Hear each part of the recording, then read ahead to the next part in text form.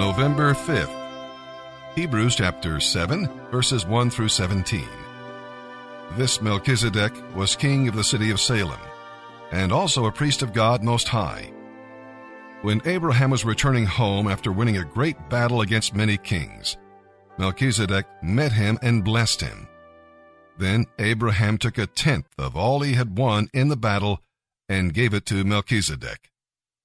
His name means King of Justice. He is also King of Peace, because Salem means peace. There is no record of his father or mother, or any of his ancestors, no beginning or end to his life.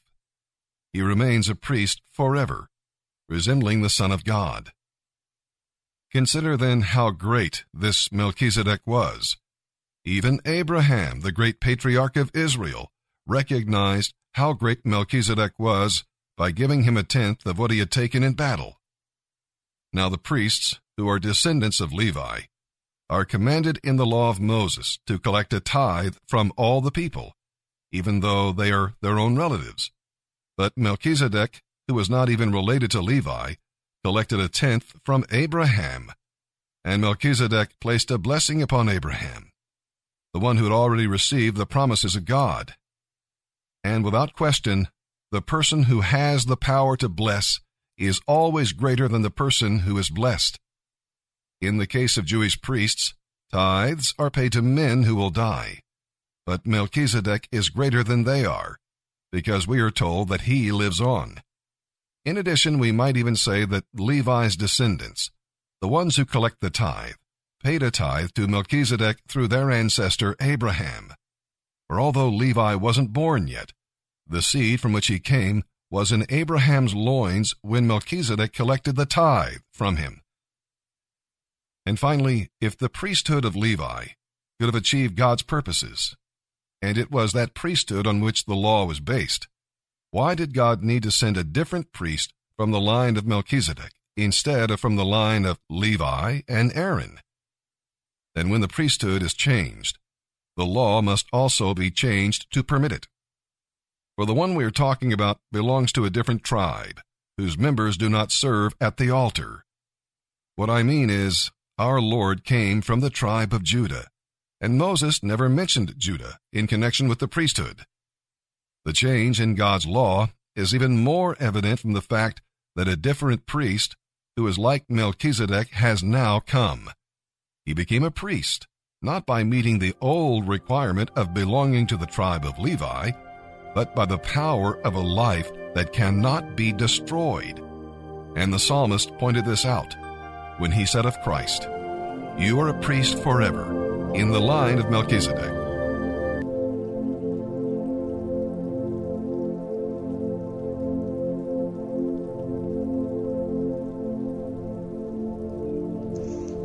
This week's Bible meditation, Galatians 6:9.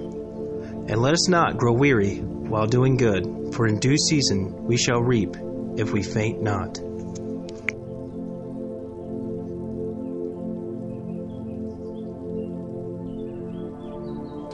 And then in verse 8, if you go into the next verse, it says, I say this not as a command.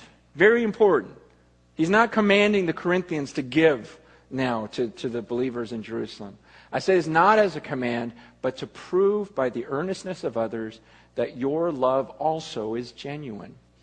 For you know the grace of our Lord Jesus Christ, that though he was rich, yet for your sake he became poor, so that you by his poverty might become rich.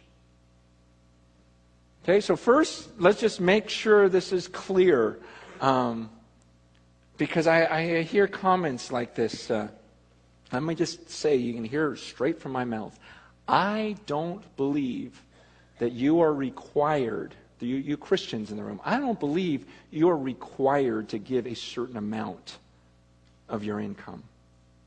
From my study of Scripture, as I look through this, especially when I look at the New Testament, I don't believe that we're required to give this 10%, and so those who give their 10% go, "Oh, good, I did it," and those who don't feel guilty all the time. I don't believe that. I don't believe it's commanded, and I don't believe that that we're commanding you to give. Here's what I do believe, because I hear people say, "Oh, Francis thinks we should all live in poverty and give to those who are in need." And you know what? I don't think you're required to do anything. What I'm saying is the same thing Paul is saying here, is you have this awesome example in Jesus, who was rich. Was he pretty well off? He was doing all right. In heaven, and what he does is he became poor, made himself nothing, so that we all in this room could be rich, right? I mean, why are you here today? Because someone left all of his riches, came down, and gave you a pretty awesome life. We were singing up here, "I'm a friend of God." And that saying, you know, who am I that you're mindful of me and that you love me? And I love Brig, first of all, and I just love his heart, just going, gosh, I'm just overwhelmed by this love of God. That, are you kidding me? I am a friend of God. I am an heir, a fellow heir of all of his riches. So he came down and he sacrificed and he made me rich. And so as followers of Christ, all I'm saying is that desire should be in us. That's all I'm saying.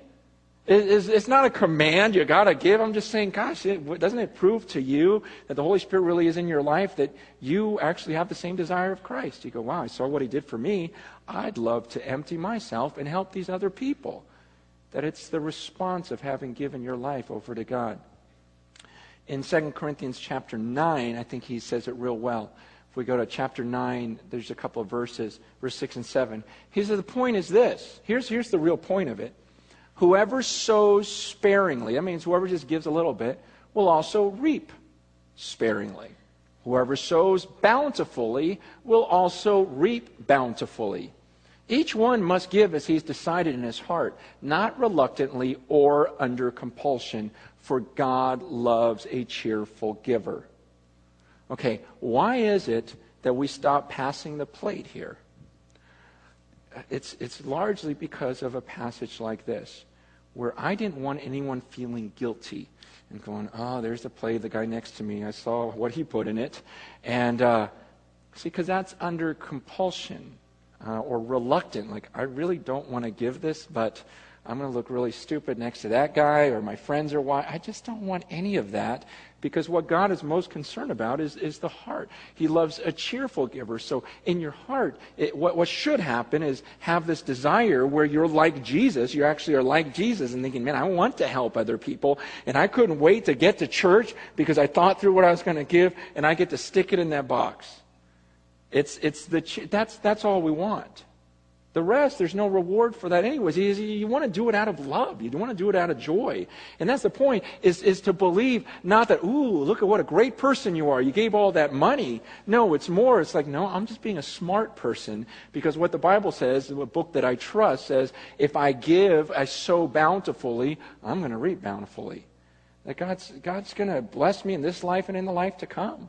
And if he gives me more, I get to give more. It's not this health wealth thing where, ooh, he'll give me more and then I can buy my mansion. It's like, wow, I get to be even more of a giver and more of a giver and more of a giver. It's the joy behind it. So understand that. And that's why Paul says this isn't about a command. It's not about you better do this or you can go to hell unless you give 10%. No, it's about you giving yourself to the Lord first and saying, I'd like to be like Jesus. I want to be a Christian and become like him. And that's beautiful. He left his riches and made my life wonderful. I want to do the same thing for other people. So God changed my heart and make me a giver. And that's what this is about. Psalm 105, verses 37 through 45. Well, the previous psalm extols the Creator, while this one exalts the Redeemer and his providential care for his people. His people, of course, Israel. We'll read about his deeds in this psalm. When you read the history of Israel, you're encouraged by God's mighty and marvelous deeds. He did wonderful and awesome things, and they were wrought for his needy people. You want to praise him, rejoice in him, and seek him, and tell others about him. We'll read about his covenant. God bound himself by an oath to only one nation, Israel, and we'll read about his servants. God sent Joseph to Egypt to preserve Jacob's family. so they could become a nation. See, God had a plan and a purpose in all of that. It's not just a nice Bible story. God was saving his people. He sent Moses to Egypt to deliver his people. He sent Aaron to assist Moses and serve as high priest for a sinful people. God always has a man or woman ready to send when a job must be done. He waits to hear you say, "Here am I, Lord, send me." Psalm 105, verses 37 through 45. But he, the Lord, brought his people safely out of Egypt, loaded with silver and gold. There were no sick or feeble people among them. Egypt was glad when they were gone, for the dread of them was great. The Lord spread out a cloud above them as a covering, and gave them a great fire to light the darkness. They asked for meat, and he sent them quail. He gave them manna, bread from heaven. He opened a rock, and water gushed out, to form a river through the dry and barren land. For he remembered his sacred promise to Abraham his servant. So he brought his people out of Egypt with joy, his chosen ones with rejoicing. He gave his people the lands of pagan nations, and they harvested crops that others had planted. All this happened so they would follow his principles and obey his laws. Praise the Lord. Proverbs 27, verse 3. A stone is heavy, and sand is weighty, but the resentment caused by a fool is heavier than bow.